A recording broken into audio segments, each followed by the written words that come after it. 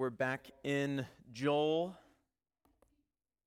The goal is to get through verse 11 of chapter 2, which I'd be very surprised if we can't do it, but we'll see. At this rate, we won't make it. At this rate, we won't make it. But we'll see.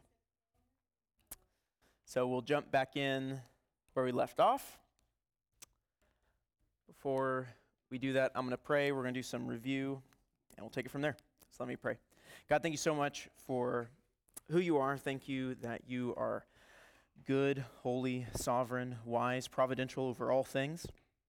Lord, thank you for the book of Joel, just a book that we're generally speaking unfamiliar with, but it teaches us so much about who you are. Lord, thank you for the grace of warning us of judgment, Lord, that we are not oblivious, but that you clearly tell us in your word what is required of us. And Lord, ask that as we continue to look at Joel, we'd be humbled by studying your character, and that we would heed your word and obey it. We would turn to you. We ask that you would bless this evening. In your name we pray. Amen. All right.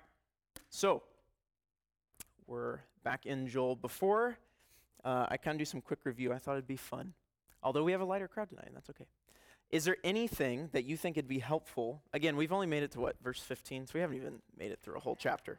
But it's like, wow, this has been cool. I learned this about Joel. Anything that you think would be beneficial for someone else. If not, that's okay. We'll just keep going. He's pre-exilic. Yeah. Yes. Yes, I think he's pre-exilic. Yeah. Yeah, a lot of people do. That's the more traditional argument.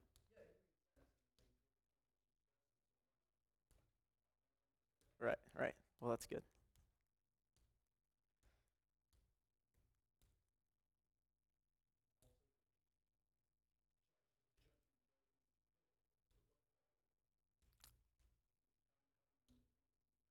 Right.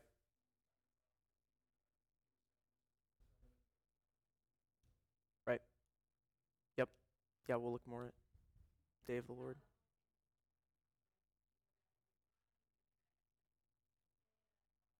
Yeah. It starts to make sense. Yeah.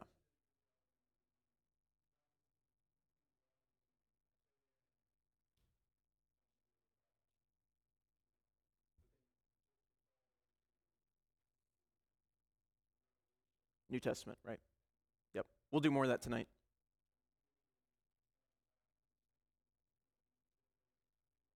Right.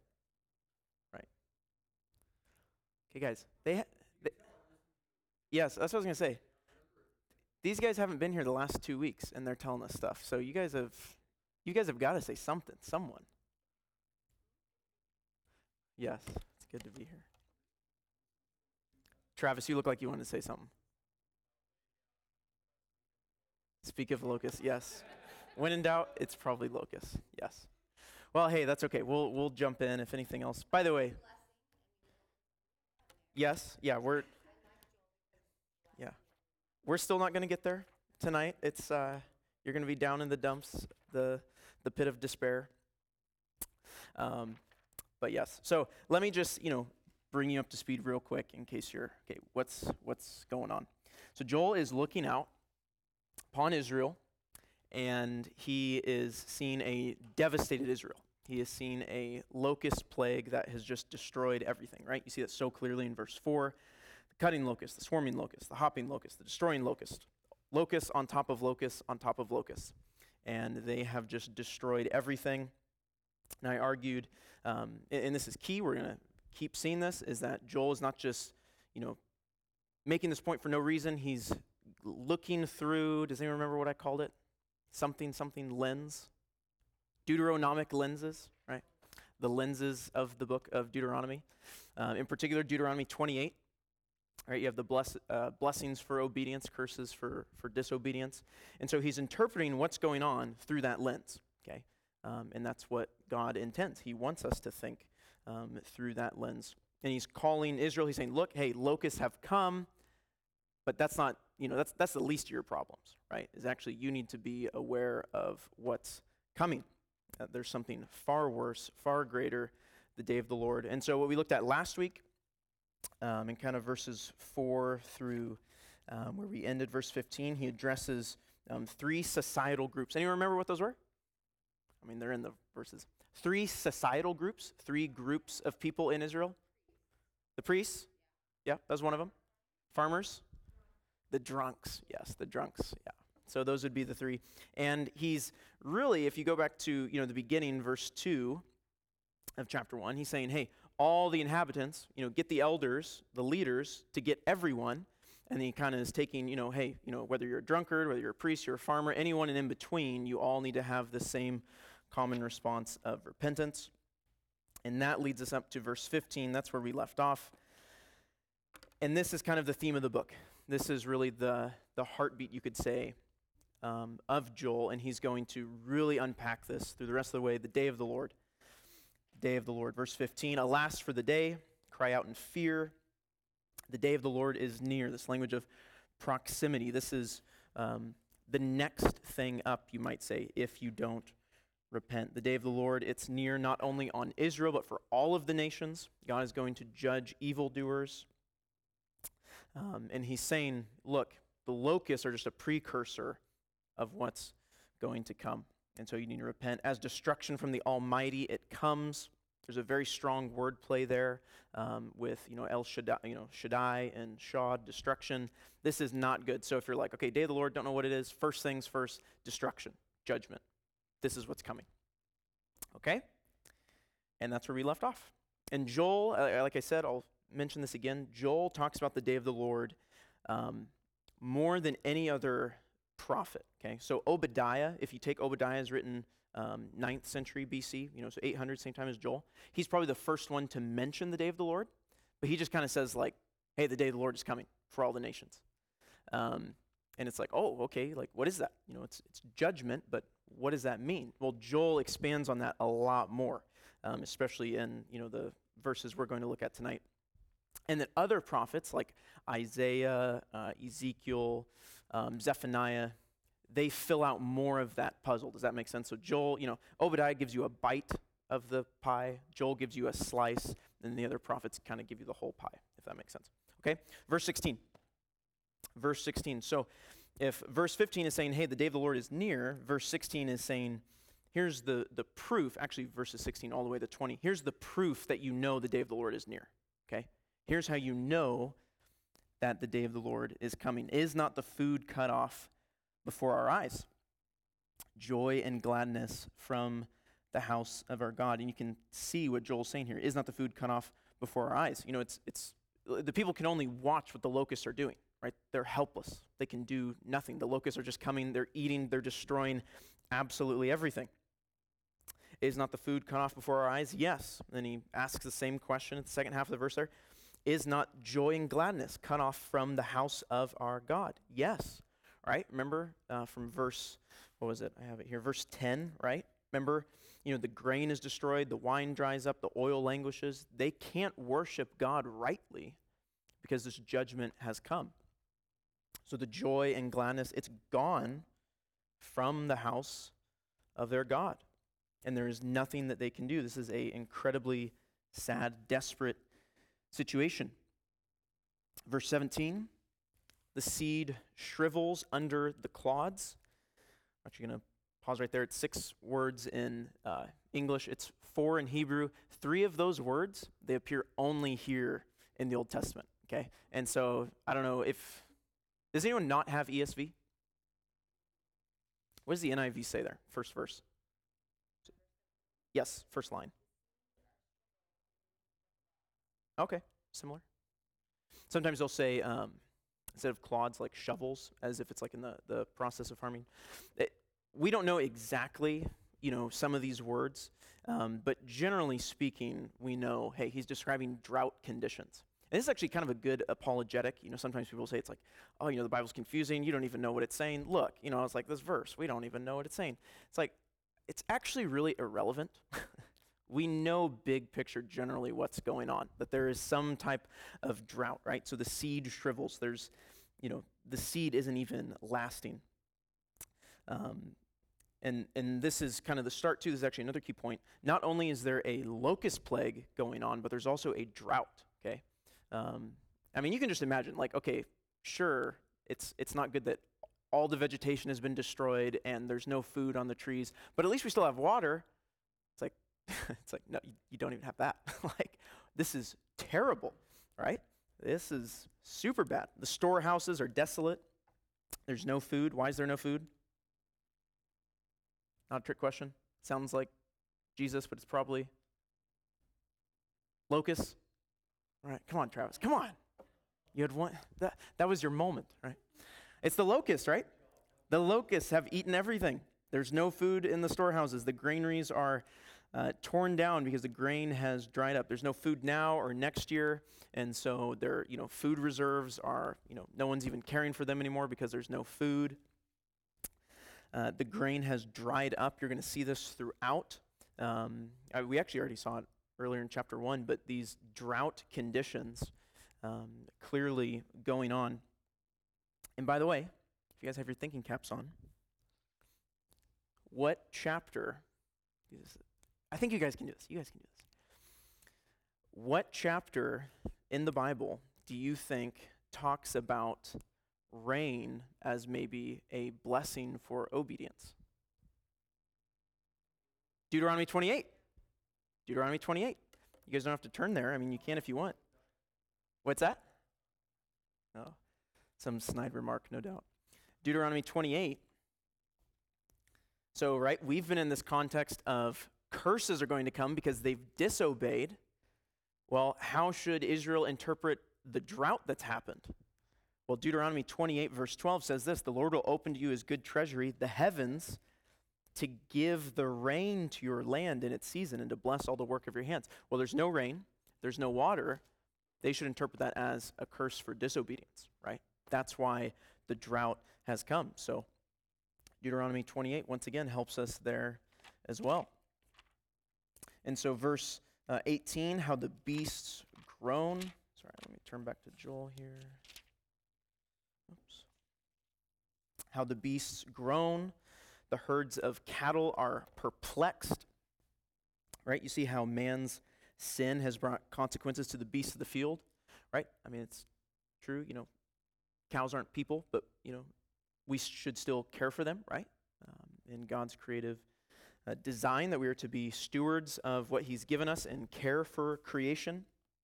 And you see their sin has brought consequences to them. They groan, they're perplexed, they wander aimlessly because there's no pasture for them, there's no food for them. Even the flocks of sheep suffer. The animals are crying out because there's no food for them. You kind of see like the irony here, right? Like the cattle are groaning, they're crying out. They understand what's going on. There's no food, there's no water for them. But Joel has to tell the people to cry out, right? Like you could say like the people are dumber than the cattle, right? And Isaiah says something actually very similar in Isaiah chapter 1. He's calling them to cry out. And then you come to verse 19 here. And Joel essentially responds to his own call to repentance. He's going to lead by example. Israel, you need to join in and do this. Joel 1, verse 19. To you, O Lord, I call. He understands that Yahweh alone can stop the devastation.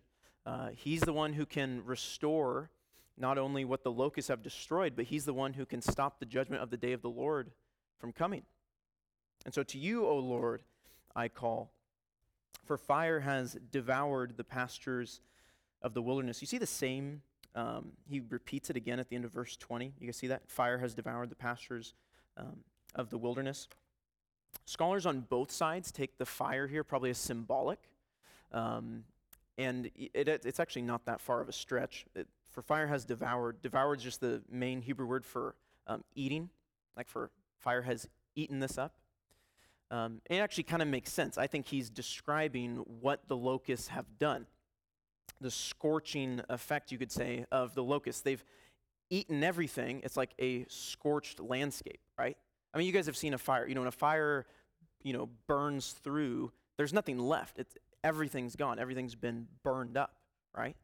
And so probably what's going on here is he's using fire as a figure of speech, that it has destroyed, you could say, devoured, similar to the locusts, right? They've eaten everything. They've devoured the pastures of the wilderness, and flame has burned all the trees of the field. Even the beasts of the field pant for you because the water brooks are dried up, right? There you see that drought language, far more explicit there. I mean, that's not something that locusts do. Like, the locusts don't come and drink up all your water, right? Like, they come and eat all your food, and they destroy all the vegetation, they destroy all the trees. They don't drink up all your water. That's not something, even fire will do, right? I mean, maybe if you have a crazy fire, it's, somehow getting some of the water out. But generally speaking, I think what's going on here is he's describing a drought. And he repeats the same thing again. Fire has devoured the pastures of the wilderness. I think that's very common in prophetic literature, that repetition, to kind of stress the point even more. Like, this is a scorched earth. You could see what's going on, what the locusts have done. They've devoured everything. It's like there is absolutely nothing left. He is intensifying. This is what has happened. This is what the locusts have done. This is devastation unlike anything we've ever seen before. This is crazy. And it's all a precursor of what? The day of the Lord, right? Joel's emphasis is not actually so much on the locusts and the past devastation. He wants them to say, hey, look, all this happened, and because all this happened, just like God said it would in Deuteronomy 28, you can be sure that this in the future is going to happen, right? And this is what you need to be afraid of. Yes, you've sinned, but there's still time to turn. Okay, we were supposed to cover that last week. Now we're in Joel 2. So turn the page, or if you have your Bible, whatever you're doing, you got the notes, whatever there. We're on page 7, I think. Did you have? Yes, questions?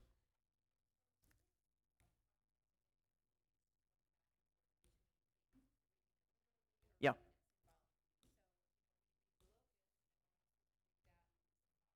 Right.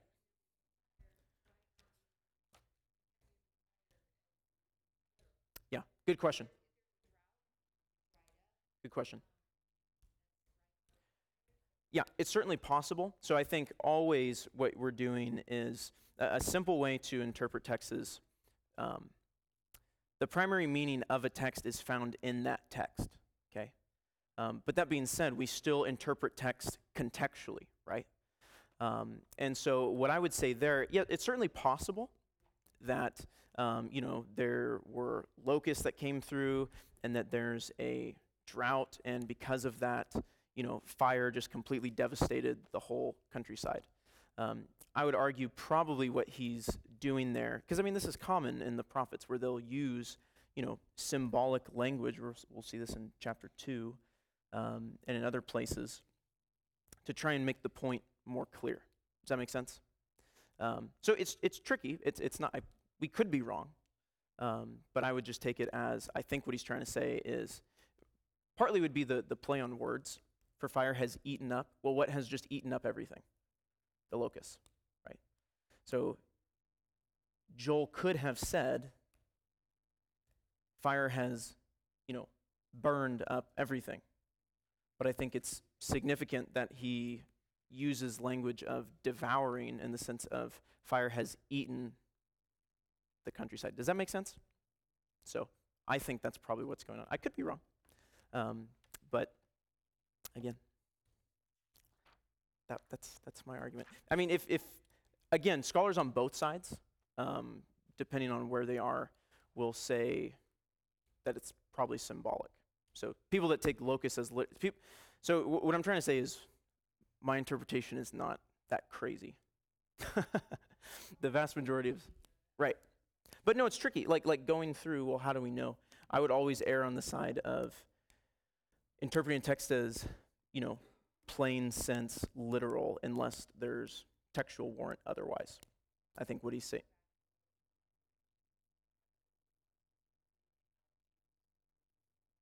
Yeah, you can look at parallels, but for me, it was looking at, okay, he's using the word akal, which is just the main Hebrew word for eating. And he's also not really mentioned anywhere in this text that, literal fire has been a threat. The threat has been locusts and drought. Does that make sense? So that would tend to. So I'd say I'm like 75, 25. 75 probably referring to locust, 25. And Joel's difficult. Like, I mean, I picked this book not because it was easy, but actually just because it was kind of hard. But I think it's, as you guys study Joel, you study a hard book, you can go, hey, I can do this. Like, I might not understand exactly what this verse says, but I get the general gist, right? And so like with that point, does that actually affect our interpretation of Joel? Not really. It's either, locust or fire. Does that make sense? Good question. Okay. Right.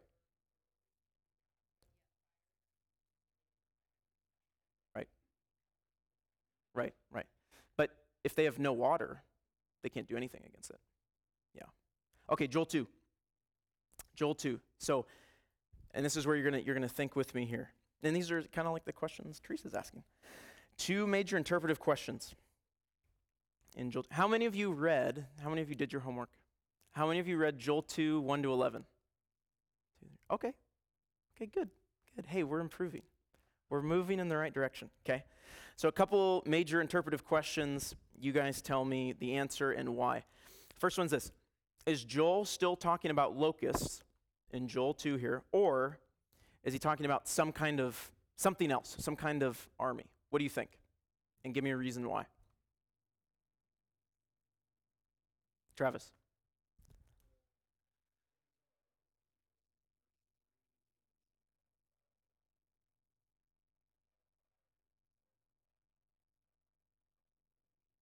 Okay.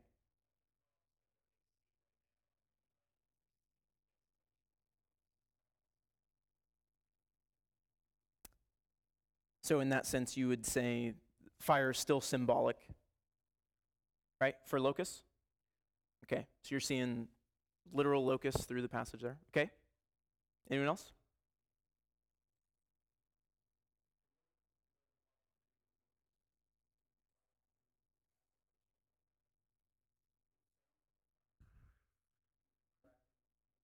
Uh-huh.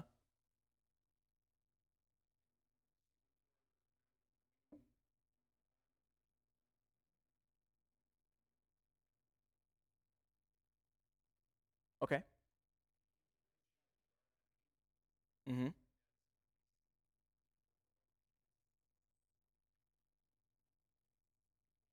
It's kind of a trick question, but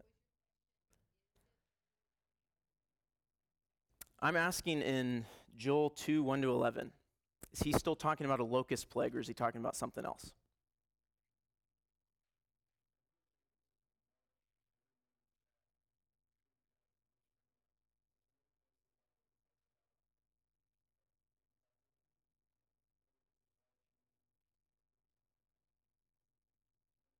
Possibly Proverbs 29 or 30?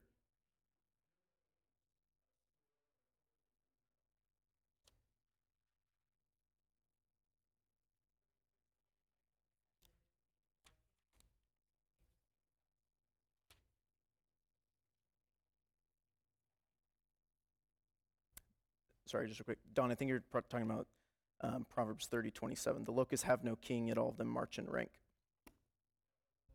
Proverbs 30, 27. Yeah. Would you say Teresa? Sorry.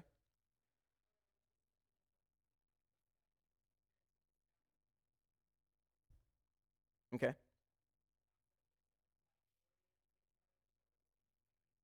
Mm-hmm. Mm-hmm. Mm-hmm. No, yeah. No. I will say I'm kind of asking a trick question because I think Joel is wanting us to actually see similarities between the locusts of chapter 1 and the day of the Lord in chapter 2 and chapter 3. Does anyone want to be bold and say, yeah, I don't think it's talking about locusts? The same locust plague of chapter 1. You don't want to be bold.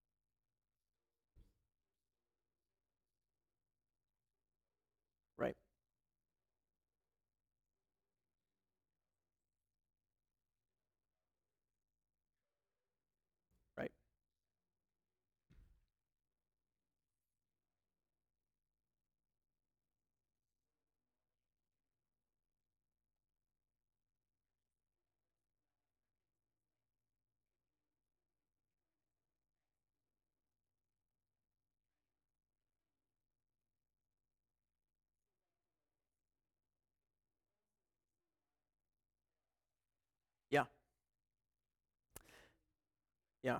So let me ask another question that will maybe help us in interpretation. Does Joel picture this as, and this is also kind of a trick question, but I think you guys can do this. We're thinking here. Does Joel picture this as something right around the corner, or are there textual clues, maybe from the New Testament, because this is kind of picking up on your homework, that, okay, actually, maybe what Joel's describing here, and you know, by the way, I'm asking my question, maybe what Joel is describing here actually hasn't happened yet.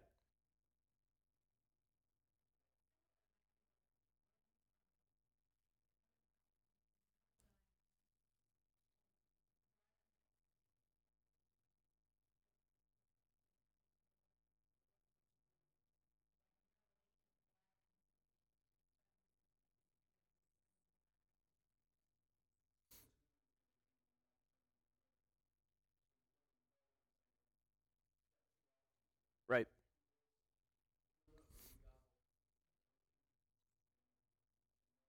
right, right. Yeah. Well, we'll walk through this passage, and I think the concerns that you guys have, because I think you want to say, well, it sounds a lot like locusts, but also there's some things in here that are different, right? Yes, Travis?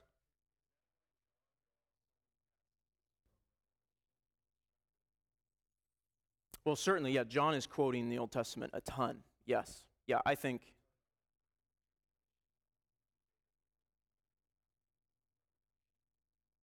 yeah, so I mean, this kind of goes back to last week, but I don't think the day of the Lord is just referring to a like single day or like even a week or even what I would say, to use your language, like the tribulation period. I think how the Old Testament authors, how the New Testament authors use day of the Lord is they're looking to a point in time, actually, I would say a period of time where the Lord is going to drastically intervene, clearly in Joel's context, in judgment. But as we come to the end of Joel, that there's actually going to be some aspect of salvation and blessing going on there as well. So I wouldn't want to just actually narrow it down to the tribulation period, but actually it'd be bigger than that. Does that make sense? Yeah, but no, John is very much pulling from the Old Testament, I think, to help us. You know, if we're going back to that analogy of Joel gives us a slice of the pie, and the rest of the Old Testament prophets are filling that in, I think John in Revelation is giving us the whole picture of that pie. Of course, he doesn't tell us absolutely everything, because I mean, there's still difficult parts of Revelation, right? But God has given us everything we need to know that He wants us to know. Okay, so let me move on, because otherwise we're gonna run out of time here. Because I think you guys are having some good questions, some good concerns.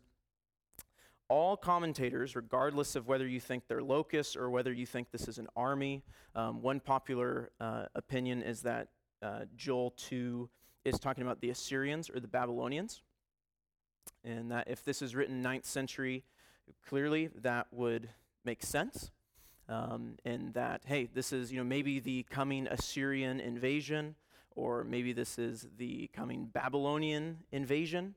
So that's a second possibility. Maybe so number one, he's still talking about locusts, just the same locusts of chapter 1. Or next option, he's talking about the Babylonians or the Assyrians. Or the third option, which is what I'm going to argue, and what I think the text is teaching, is that he's actually talking about an eschatological crazy army unlike which we have never seen the likes of before. And that he's using the locust plague. And the one reason why I would, for those of you thinking it's the locusts, well, the locusts have already come in chapter 1. They've already happened, okay? He's just using that as, hey, because this has happened, you need to watch out for this. Actually, Deuteronomy 28 is very clear. When you know the locusts have come, you know that there is going to be armies and all this stuff, and they're going to take you into exile, okay? That's the escalation. This is what you need to be afraid of. But I also think what Joel is doing here, and we see this throughout, is that because he's doing an escalation there's going to be language throughout, and you actually even see this in Joel 2:25, right? I'll just jump ahead there. Joel 2:25. This is a period of restoration. The prophet is seeing the future of what's going to happen in Israel. I will restore to you the years that the swarming locust has eaten, the hopper, the destroyer, and the cutter, my great army which I sent among you. And so he's actually putting on top of one another this locust army comparison, okay? And so if you're like, man, I don't know if he's talking about locusts, I don't know if he's talking about army, that's actually a good question to ask, okay? I was going to get to this later, but Judges chapter 6, and also in Jeremiah, he uses this illustration of literal armies. In Judges 6, he's talking about the Midianites, I think. And he says, they were in the land like locusts. He's comparing them to locusts. Jeremiah, I think it's 51, when he's talking about the Babylonian army being destroyed. They're going to be destroyed, by a group of men like locusts, okay? So Joel, he's already made that comparison between locusts and armies, and now he's, if you will, flipping the script, right? These locusts, how bad they were, yes, you need to watch out for, or you don't need to watch, they've already happened. You need to be aware of this great eschatological locust-like army, which you actually see in Revelation 9, right? You guys remember that in Revelation 9, where it's like the appearance of the locusts, and then it's like they have crazy teeth, women's hair, like all this stuff, and it's like, okay, these are clearly not locusts, okay? But it's some crazy army that's going to come, okay? So, yeah.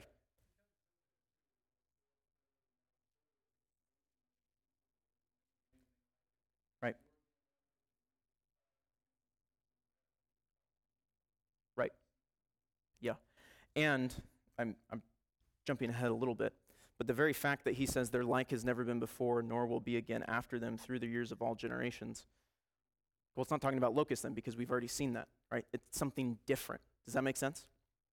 Okay, but you guys were supposed to do some homework, okay? I've already mentioned some of these passages. When you're reading through this, what were you like, hey, it reminded me of this passage, maybe in the Old Testament or the New Testament? Did any passages ring a bell? There's no wrong answer. Well, there definitely is, but we're all learning here.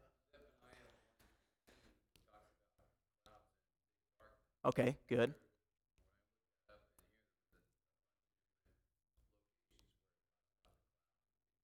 Yep. Good. We're going to talk about that. Good. Anyone else? Anything? Revelation. Okay. Revelation 9 I already mentioned. It's kind of cheating, but that's okay.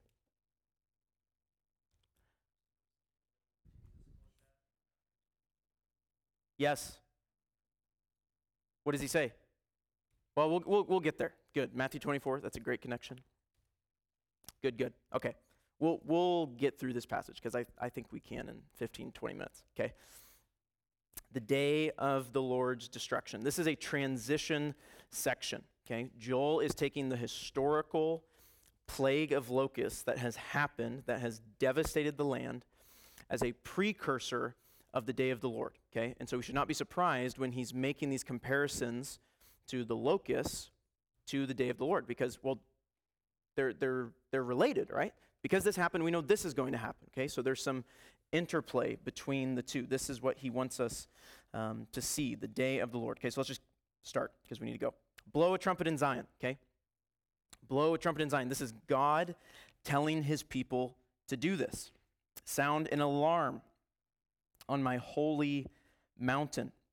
Zion, holy mountain, Jerusalem. He's talking about God's place, his dwelling place in his temple in Jerusalem, okay? So obviously the threat is very serious because Jerusalem's your capital, right? So all the surrounding nation, like this is DEFCON 1, right?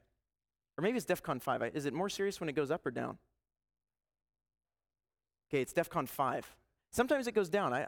It's one of those things. It doesn't make sense, right? It's either DEFCON 1 or 5, whichever one's worse, right? This is not good. I don't have time, but all throughout the Old Testament, you'll see traced throughout, cross-reference Isaiah 2 and Ezekiel 28, but you see the significance of mountains, okay? The significance of mountains in God's redemptive plan. Ezekiel 28, and also Genesis 1 and 2 are very clear that Eden was on an elevated place, okay? Maybe not a mountain, but a hill, okay? Something like that, because the water runs down, okay? Ezekiel 28 actually says, my holy mountain is talking about Eden, okay? So it's very clear. Okay, you move through Exodus 20, and you come to Mount Sinai, right, where the law is given. You come to Isaiah chapter 2, and, Isaiah is looking forward to this glorious day when God himself is going to dwell on this holy mountain, and there's going to be peace on the earth rather than actually water flowing down the mountain. It actually uses the language of the people flowing up, and it's using water language that people are actually going to go up. Then you come to Matthew chapter 5. It's not a coincidence that Jesus' Sermon on the Mount takes place on a what? On a mountain, right?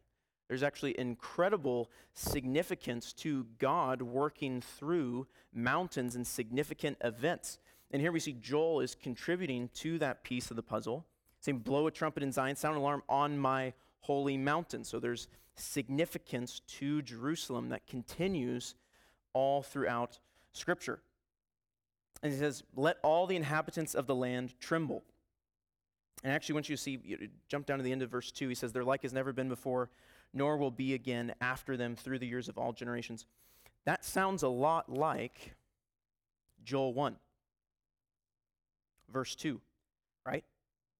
He says, has such a thing happened in your days or in the days of your fathers? You need to tell your children, throughout all generations, right? Earlier in verse 1, he says, hear this, you elders, all the inhabitants of the land. The third line of verse 1, let all the inhabitants of the land tremble. So he's making this comparison, right? He's going back to the locust plague. Hey, there's similar language there, right? He's using the locust plague to point forward to something greater, right? He's wanting us to see, okay, a lot of this sounds similar, the locusts and what he's going to describe in the day of the Lord. That connection is significant. That's intentional by the prophet. For the day of the Lord is coming, okay? So whatever he's going to describe here, again, this is why I wouldn't say he's just talking about the same locusts in chapter 1, because those locusts have already come, and verse 15 makes it clear they're just a preview of coming attractions, right? Something worse. For the day of the Lord is coming. It is near. It's still to come. Now we come to what Lamar pointed out. This is really important, really good. A day of darkness and gloom, a day of clouds and thick darkness. Like blackness, there's spread upon the mountains a great and powerful people. I'm not going to ask this. I'm just going to tell you because it's important. Exodus 10. Remember the plagues? What's the 8th plague? Sounds like Jesus, but it's probably locusts, right? Do you guys understand that? It sounds like Jesus? Okay, so like my Sunday school teacher growing up, he would actually flip it the other way, but he would say, in the third graders, they're just, so excited, and you ask a question, like, what's the Sunday school answer? It's Jesus, right? But he would actually say, it sounds like squirrel, because that's what kids say. It's like, oh, squirrel, they just have no attention span. He's like, it sounds like squirrel, but it's probably Jesus, okay? I said this like a couple weeks ago. I was like, the answer in this class, if you don't know it, is probably locusts, okay? So I'm saying, it sounds like Jesus, but it's not. It's actually locusts, right? The 8th plague was locusts, okay?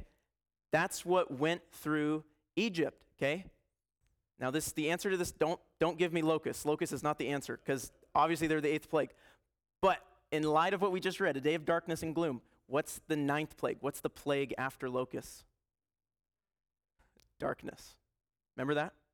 The thick darkness, okay? Joel is reading his Bible. He's reading Exodus. He's reading Deuteronomy. He's reading and understanding exactly what God wants him to understand and what God wants us to understand, right? That all of these patterns are significant. In fact, if you go to Deuteronomy 28, I'll just turn there. Deuteronomy 28, verse 29, this is again in that section of curses for disobedience. Deuteronomy 28:29 says this, and you shall grope at noonday as the blind grope in darkness, okay? One of the curses that's going to come upon you is darkness. You come over to Deuteronomy 28, verse 60 says, he will bring upon you again all the diseases of Egypt. Okay? Well, Egypt is God's enemy. We get that. He was judging them to show the greatness of God. But what's going on here? Who is he judging? Israel, his own people. Right? They have sinned. And so an Israelite, whenever this was written and whenever they're reading this, is making those connections. Like, oh my goodness, like this is what God did to Egypt. And this is happening to us because of the seriousness of our sin. You see that language is very important. So, Lamar, good job. You did your homework. You're quoting Zephaniah and darkness and stuff. You got us on the right path. Good job. A for effort. Hey, whoa, we're not there yet. We're not there yet. Hold on. Yes, we will get there, though. Good job, Teresa. Yes. A day of darkness and gloom, a day of clouds, thick darkness. This is going to be unparalleled even to what happened in Egypt with the Exodus plagues. You also see in Deuteronomy 5 this language of darkness and day of clouds, gloom, all this stuff. The only other times you really see it is Exodus and also at Sinai, okay? So these very, very important moments, one-of-a-kind events, previewing the day of the Lord. They're like has never been before, nor will be again after them through the years of all generations. He says a great and powerful people. He's not talking about locusts, not exactly sure exactly what they are. There's comparisons to locusts, but some kind of military force. And if you're like, you can't pin it down, that's okay, because I can't pin it down either. But there is some type of military force that's coming. You guys can look this up later, but Ezekiel 38, verses 9 to 16, if you're like, man, I don't know what that is. That's the prophecy of Gog and Magog, okay? And you're like, man, Gog and Magog, what is that? Well, Gog and Magog is actually a very tricky passage. It only appears, that Gog and Magog only appears Ezekiel 38 and Revelation 20, okay? And so exactly what interpreters do with that passage is different. It'll differ depending on their kind of, presuppositions and what they're bringing to the text. But in that passage, in Ezekiel 38, 9 and verse 16, it talks about that army like a cloud covering the land, okay? And so I think there might be some, again, I'm not dogmatic on this, but I think there's some textual work that maybe could be done there that Joel and Ezekiel are picking up one on another. Okay, verse 3. He says, fire devours before them, and behind them a flame burns, right? We already saw that comparison with Joel 1, 19 to 20. There's this near illusion, right? Here's what happened with the locust. This is going to come in the day of the Lord in a far greater way. And you kind of see, this before and behind parallelism. I think Travis already mentioned this, right? So fire devours before them, and behind them a flame burns, right? The land is like the Garden of Eden before them, but behind them, a desolate wilderness. This is total destruction. Nothing escapes them. Actually, the exact grammatic phrase, Garden of Eden, I mean, you guys get this. Like, Eden is important, right? It's like, hey, Genesis 1, this is really important, okay? It actually doesn't really appear all that often in the Old Testament. You'll see Eden, and stuff like that, the Garden of God. But when you actually see Garden of Eden, it's only here in Ezekiel 36. I don't have time to work all this out, but Ezekiel 36, I've already talked about Gog and Magog later in Ezekiel 38. Ezekiel 36, that context there is God giving the new covenant to Israel.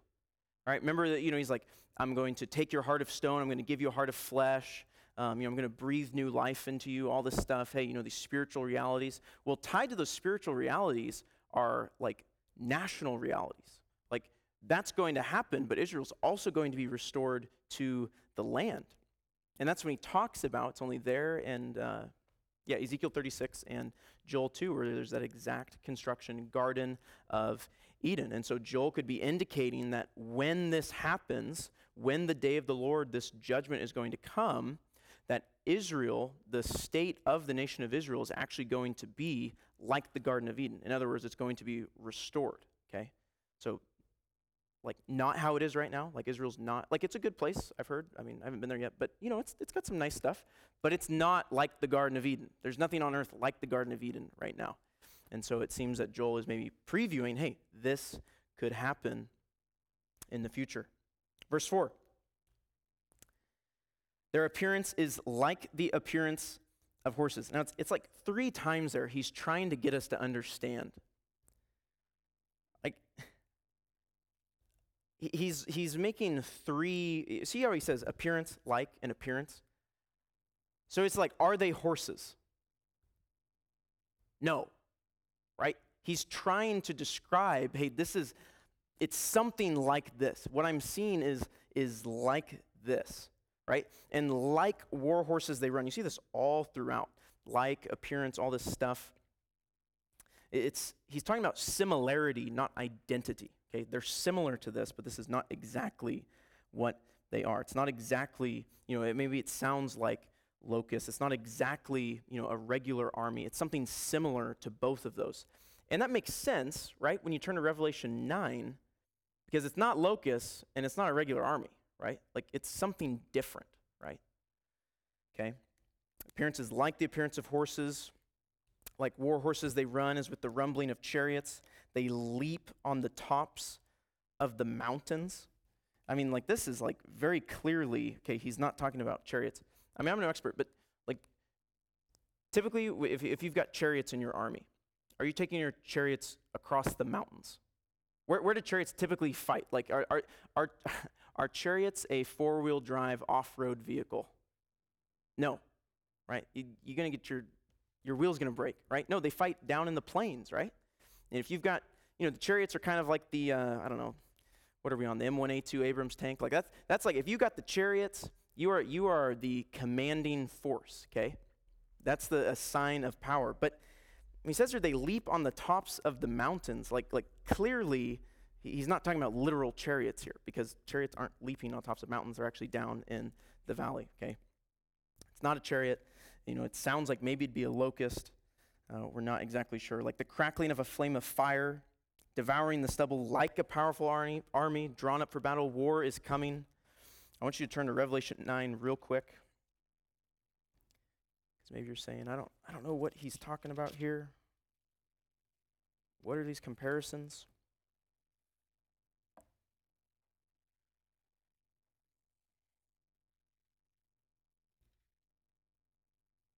Revelation 9, he talks about this is the 5th trumpet judgment. And this angel opens this key to this bottomless pit, and he sees this smoke rising out of it, and the sun and the air were darkened, right? We'll see that eventually, right? He talks about verse 3, then from the smoke came locusts. Jump down to verse 7. In appearance, the locusts were like horses. Does that sound like anything we just read in Joel? Right? Very much so. Their appearance is like the appearance of horses. Okay, in appearance, the locusts were like horses prepared for battle. On their heads were what looked like crowns of gold. Their faces were like human faces. Their hair like woman's hair, and their teeth like lion's teeth. Please, someone don't draw this picture. This is terrifying. They had breastplates like breastplates of iron, and the noise of their wings was like the noise of many chariots with horses rushing into battle, right? Sounds like Joel again. They have tails and stings like scorpions, and their power to hurt people for 5 months is in their tails. They have his king over them, the angel of the bottomless pit.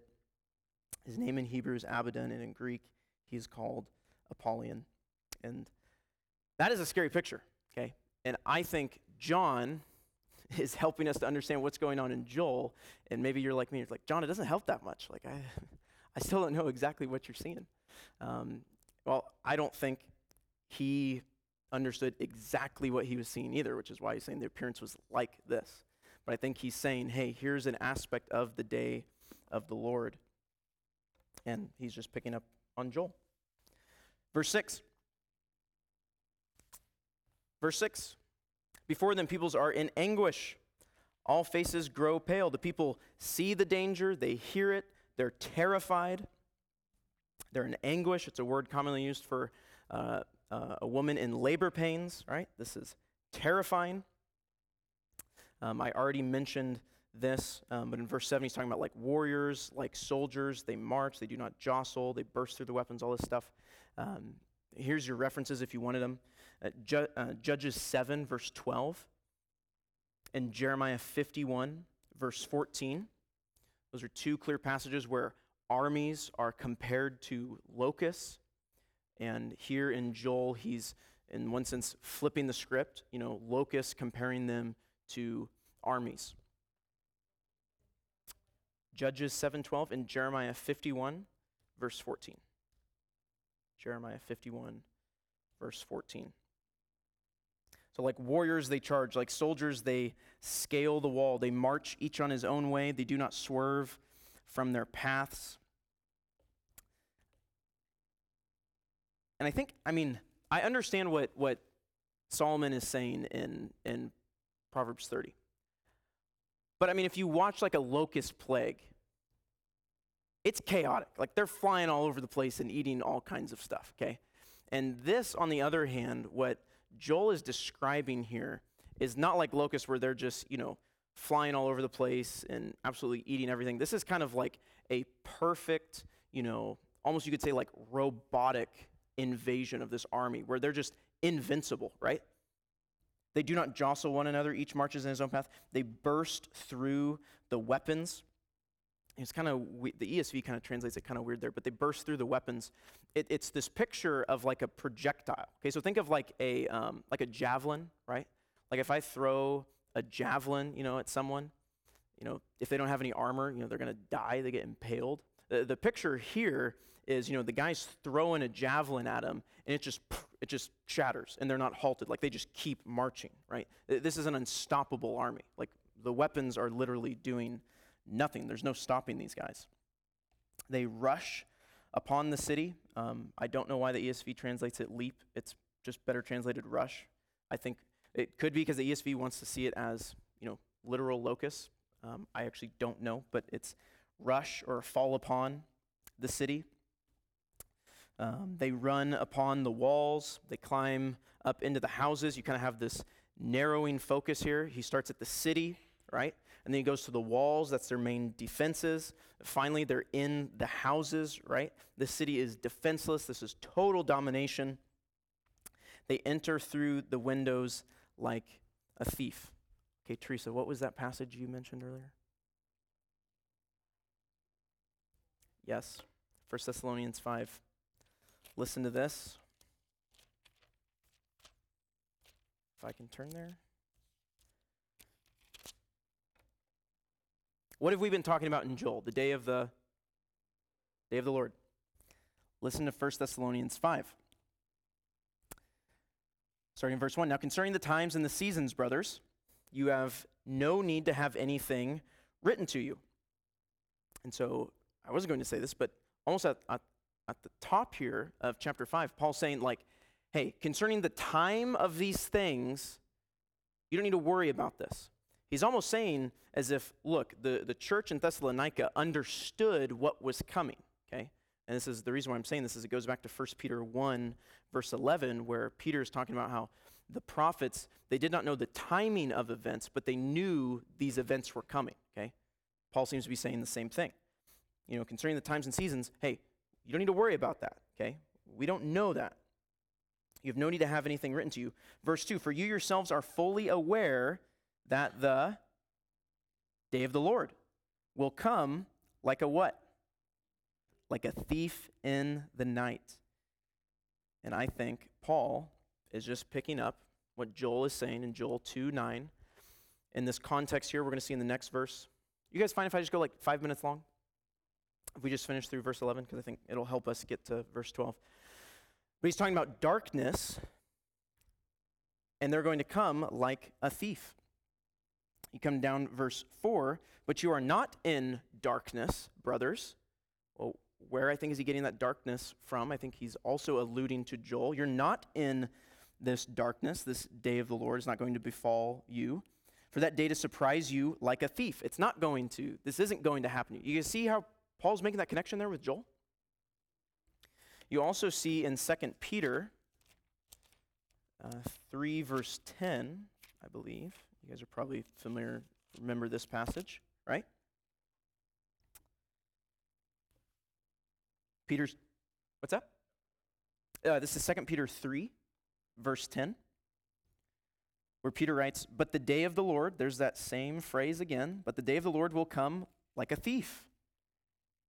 And then the heavens will pass away with a roar, and the heavenly bodies will be burned up and dissolved, and the earth and the works that are done on it will be exposed." And so Paul and Peter, I think, are getting their terminology from Joel. They want us to see these connections, these clear allusions, that this day of the Lord is still in the future, okay?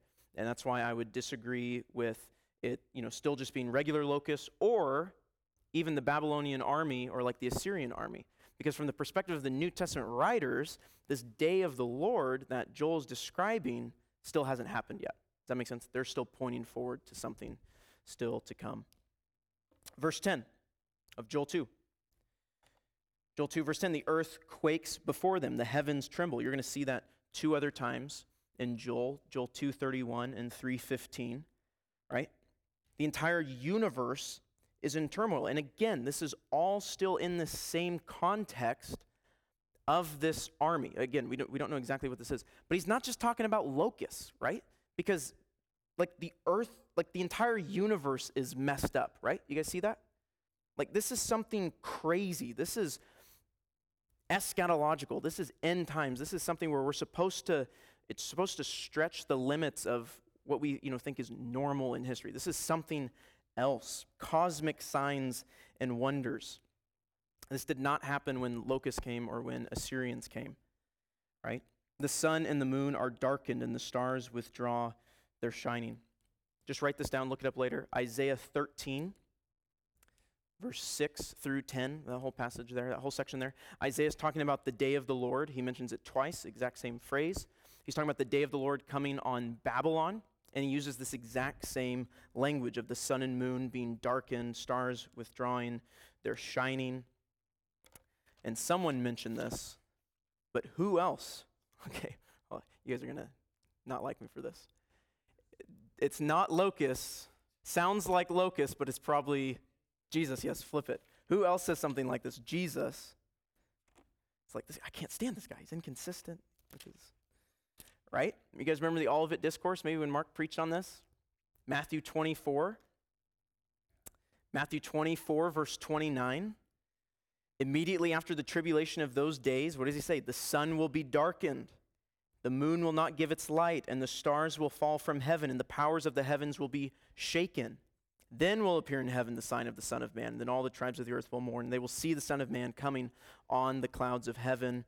Verse 31 even mentions a loud trumpet call, as Joel 2 alludes to. So I think Jesus is also reading his Bible, and he's wanting us to see these connections and pointing forward to a day still to come. Revelation 6 also makes a connection here. Revelation 6 verse, I wrote it down somewhere, 6 verse 12. This is the 6th seal. He says, "I looked, and behold, there was a great earthquake." That is what Joel 2:10 mentions, that there's an earthquake. "The sun became black as sackcloth. The full moon became like blood. The stars of the sky fell to the earth." Okay? So you've got all these connections, okay? And I want to be clear on this. I'm not saying that, now you know the exact fulfillment, and, you're just like, oh, okay, now I've got it all figured out. I don't have any other questions. Oh, it all makes perfect sense to me now, okay? Because it doesn't make perfect sense to me, okay? What I want you guys to see is that the prophets and the apostles are very intentional with their language, okay? And they're wanting us to see these connections. And I think they're wanting us to see, particularly with Joel, that this still is unfulfilled, that we're still waiting for this, okay? I'm going to end right here, verse 11. "The Lord utters his voice before his army," right? Here's why the day of the Lord is so powerful and terrible. Who's the one causing all this? Who's the one leading this army? God. God himself is leading an army against what? His people, right? Against Israel because of their sin. You could say he's the general of this army, and this is not crazy. I mean, we see this Isaiah 8. It's one of my favorite passages. I remember reading Isaiah 8 and I think I was in high school or college, and I was still, fighting with the sovereignty of God. And Isaiah 8 is just so clear when God talks about, Assyria. I think the rod in their hand is my fury.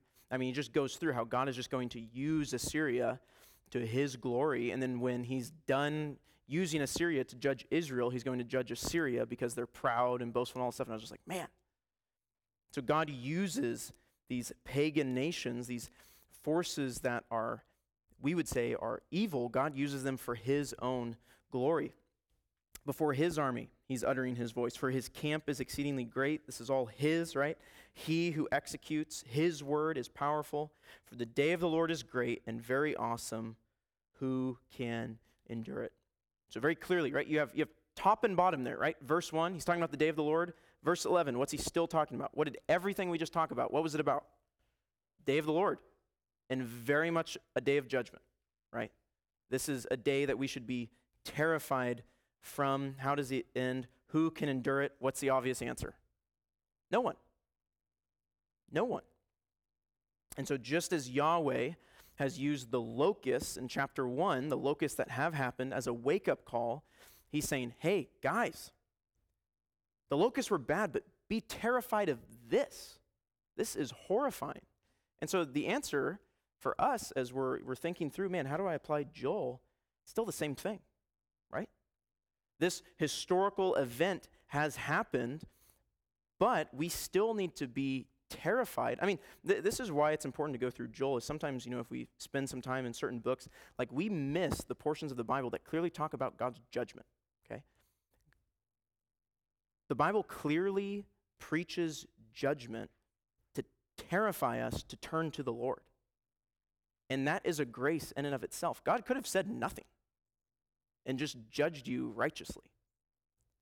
But he warns us, and if you're like, well, what do I do? Joel 2, verse 12.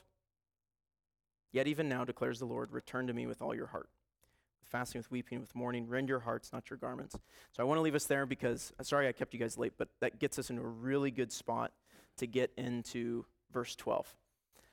And Joel 2, 12 to 17 is one of the most glorious chapters in all of Scripture about true repentance, biblical repentance. What does repentance look like?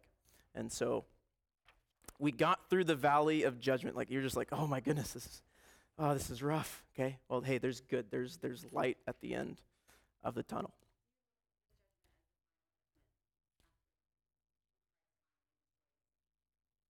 Yeah, I think.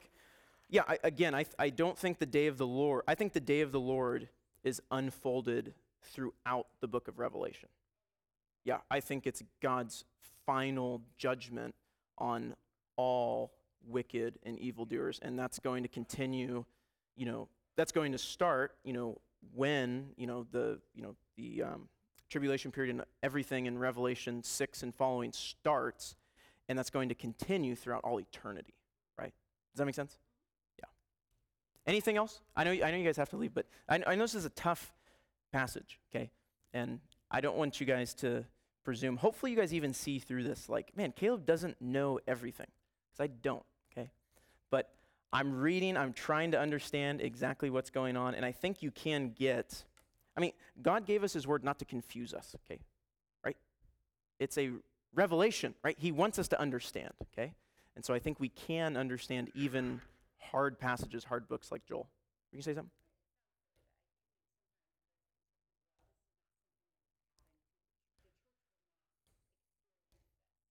Right. Right.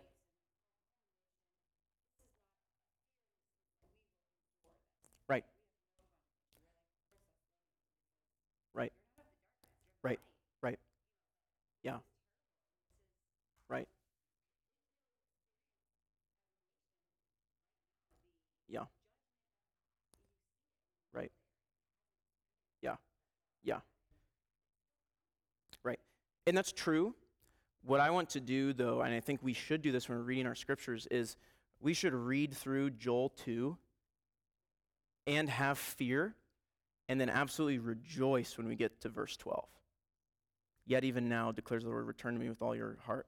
Lord, thank you so much for your grace. You see what I'm saying there? Because sometimes we can just be, again, this goes back to way week 1, but it's just like if we just read Joel 1, so that way we can fit everything on our charts of eschatology, and we're like, oh, let me see. Oh, I'm not going to be there, so who cares? It's like, that is horrible. That is not why we study the book of Joel, to understand, oh, I don't have to read that part of the Bible, because I mean, you could just get rid of it, right? And so, right? Yeah.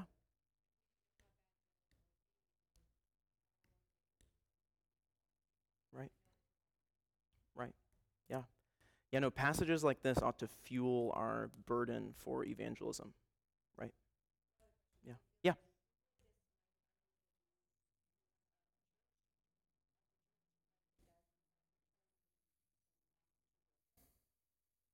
No,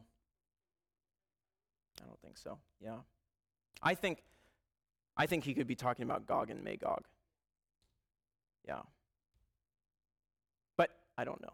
He could be talking, because I think it's clear throughout Revelation. I mean, we were even looking at Revelation 9. And I will just say this. I do not have the book of Revelation mastered at all. I read Revelation, I'm like, I don't know how this fits. I don't know. But I read the Old Testament and go, okay, Joel and so-and-so is saying this is going to happen. So it's got to happen at some point, okay? And so trying to find exactly where that fits. I have a lot more peace not knowing. I know some people's like, I need to know. I'm not an expert on Revelation, but it's going to happen sometime in there. Whether it's the Battle of Armageddon or Gog and Magog. The reason why I would say Gog and Magog is because Joel 2:3 talks about the land being a Garden of Eden before them. So then I would say that, okay, well then it seems to be that Israel has been restored to the land. In other words, like what we're going to read in Joel 3 and all this stuff has happened. I mean, Joel 3 is very, very clear that there's this glorious future for Israel in the land. But at the same time, I mean, you just read Joel 3, verse 9. Proclaim this among the nations, consecrate for war, stir up the mighty men, let all the men of war draw near, let them come up, beat your plows into swords and your pruning hooks into spears. It's just an ironic, if you guys remember Isaiah 2, he says just the opposite. Beat your swords into plowshares and your spears into pruning hooks. This is just the opposite. Let the weak say, I'm a warrior. And they're like, this is God saying, hey, weak dude, man up for battle. And he's like, yeah, I'm going to beat God. And it's just like God just absolutely destroys them, right? And verse 14, for the day of the Lord is near. The sun and the moon are darkened, and the stars withdraw their shining. So I would tend to see it in the battle of Gog and Magog, but I could be wrong. Yeah, I'm not dogmatic on that. Does that make sense? Hopefully. I've kept you guys way too long, so you're dismissed. More than happy to answer any questions.